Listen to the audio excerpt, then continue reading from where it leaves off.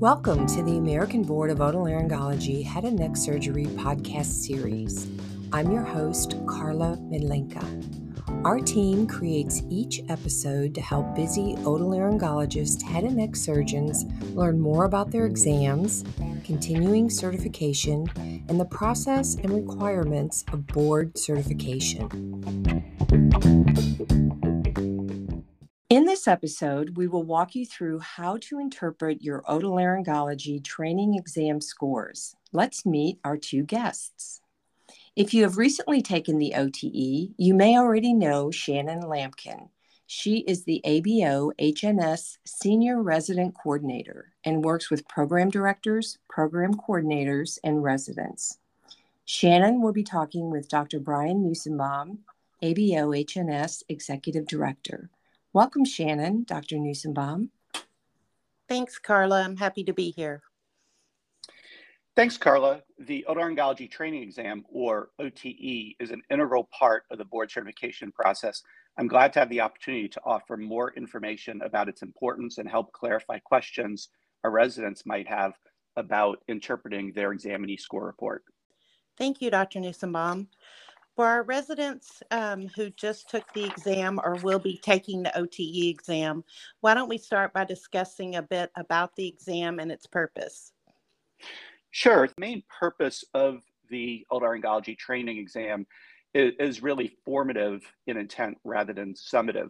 A summative exam is like the written boards or the written qualifying exam, which is a criterion referenced exam, meaning that there's a cut score and what we report is whether you pass or don't pass. And whether you pass or not is really dependent on how you perform related to a cut score that is set in advance of the exam using a psychometrically rigorous process called standard setting. For the OTE, the score report reports the performance of the residents in terms of Stanine ranks. And that goes to the fact that the exam is more of a norm referenced exam, meaning that the performance of a resident is compared to other residents who take the exam during that administration, rather than comparing the performance to a cut score. And that's why there's really no pass or fail on the otolaryngology training exam. It really is a measurement of how the resident does in comparison to their peers, not only at their PGY level, but also at a national level. Thank you, Dr. Nussenbaum. That was very informative. For residents who recently have taken the OTE exam and are going to be receiving their scores, can you explain how the exam is scored? I know this is a complex question, so maybe we can break that down into pieces for everyone. Sure. When a resident looks at their score report, they'll see the specialty areas, and there's 9 different specialty areas listed, all the way from allergy to sleep medicine. And if you look across each row, you'll see a few different scores. One is the percent correct, and that really is the percentage of the questions on the exam in that specialty area that you got correct. The second number there is something called a scaled score, and a scaled score is really a statistical transformation of your raw score to a statistical number by our psychometrician, and really the higher the number, the better. And then if you keep on looking across the row, you'll see a group Stanine rank followed by a national Stanine rank. For PGY1s who take the exam, you'll just see a Stanine rank in the group Stanine rank because we do not include PGY1 scores in the national Stanine rank, national meaning for everybody in ACGME accredited training programs who took the exam. So the national Stanine rank includes the scores from those PGY2 through PGY5. The group Stanine rank is your Stanine rank compared to your peers. In other words, compared to those in your peer group at your PGY level. And once again, the national Stanine rank is how your performance was related to everybody who took the exam in an ACGME accredited training program without including the scores from the PGY1 residents. In terms of the STAY9 rank, the STAY9 stands for Standard Score of 9 categories. So the STAY9 ranks go from a 1 to a 9, with a 1 being the worst and a 9 being the best. And in the Understanding Your Score report that's available on the board's website, you'll see on page 2, there's a further description of STAY9s of the 1 through a 9. And in that description, for each of the STAY9 numbers, there is an additional number just below it that says percentage of distribution. So for instance, if you're in a STAY9 of 1, that means that you're somewhere between the 0 and 4th percentile. If you're in a STAY9 of a 2, you see underneath the 2, there's a 7% number. So if you're in a STAY9 of 2, that means you're somewhere between the 4th and the 11th percentile. And because you just add up the 4 and the 7. If you're in the 3rd STAY9 rank, you see the number below there is a 12. So you're somewhere between the 11th and 23rd percentile, and on and on and on. And there is a description in the paragraph about how to do those calculations, all the way up to the fact that if you're in the 9th STAY9, you're somewhere in the 96th to 99th percentile. So if you want to calculate those, you certainly can. But really the major point is that the higher the STAY9, the better, and a 9 is the best and a 1 is the worst. Thank you, Dr. Nussenbaum. One of the questions that I get asked frequently from residents is they get their score report back, and for the PGY ones who take our examination, they only have a score showing in the group STAY9 rank, and for the national STAY9 rank, it's just blank.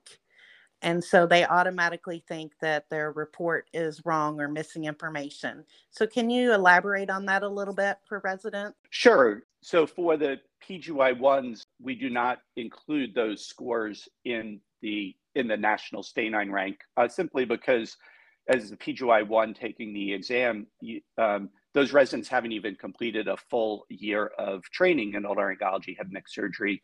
And depending on the timing of rotations, with 6 months of rotations during the PGY 1 year being non-otolaryngology rotations, those individuals may have even only rotated for 1 or 2 months at that point on an otolaryngology service. So we do not include the scores for the PGY ones in the national STAY9 rank, which only includes the scores from those that have completed at least one year of otolaryngology head and neck surgery training, which would be the PGY 2 through PGY 5 residents. Thank you, Dr. Nussenbaum. That was a very good explanation.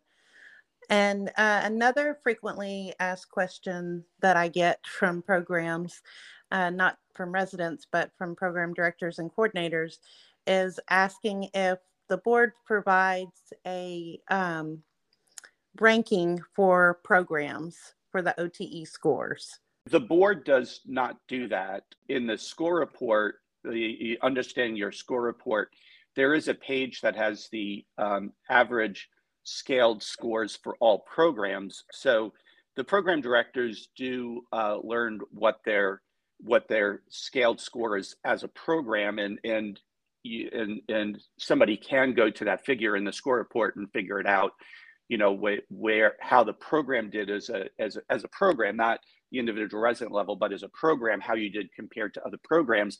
But that's not, the board does not provide any official rankings in that regard. Thank you, Dr. Nussenbaum. Shannon, if I could just elaborate a little bit more on the formative intent of the exam. Yeah, that would be great.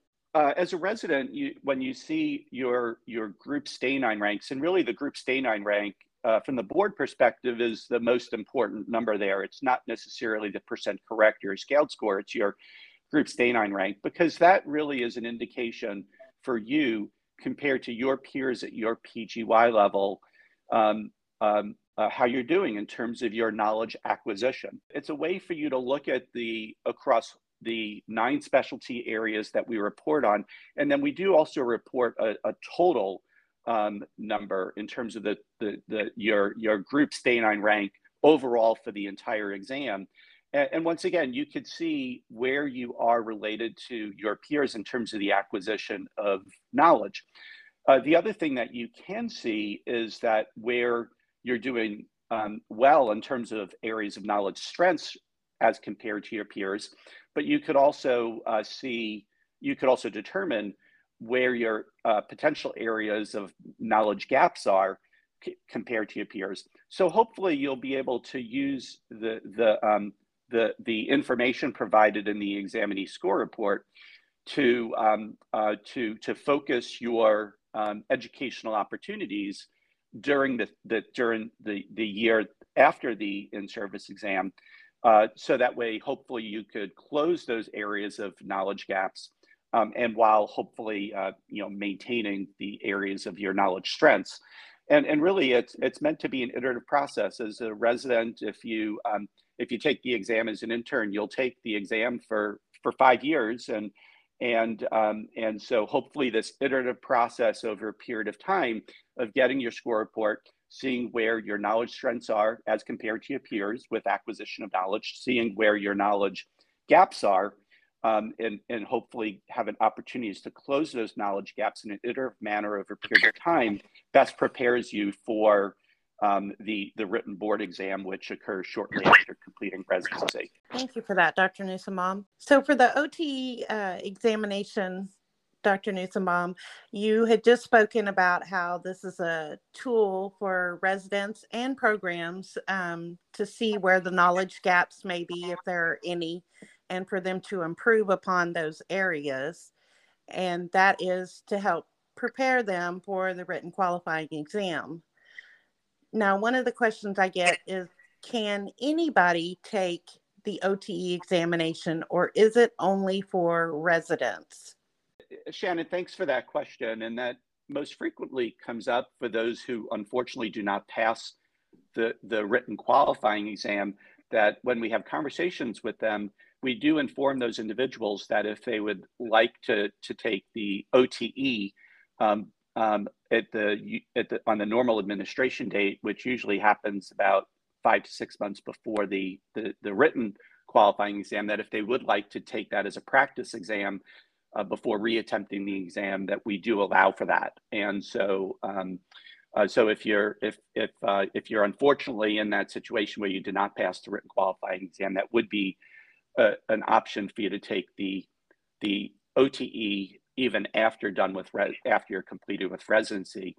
I will say that in that situation, in order to register for it, you wouldn't be registering through your residency program. You'd be registering it through the board, and you'd need to contact yourself, Shannon, as you know, to register for it, for the board to find you a site where you'd be able to take the exam. And as a resident, your program pays the exam fee, but if you're out of residency taking it as a practice exam for the written qualifying exam, then you would personally need to pay the exam fee. Thank you, Dr. Nussenbaum and Shannon, for explaining these details about the otolaryngology training exam. Thank you, Carla. It was my pleasure to be here today, and I hope that this is information that the residents and programs will find useful. Completely agree with what Shannon just said, and really appreciate the opportunity to record this podcast today. Where can listeners find additional information on this topic? So listeners can view the Understanding Your Score report on the ABOHNS website. You have to log into your portal first to access that information. Or they can also reach out to me via email with any questions that they may have. And my email address is sll@abohns.org.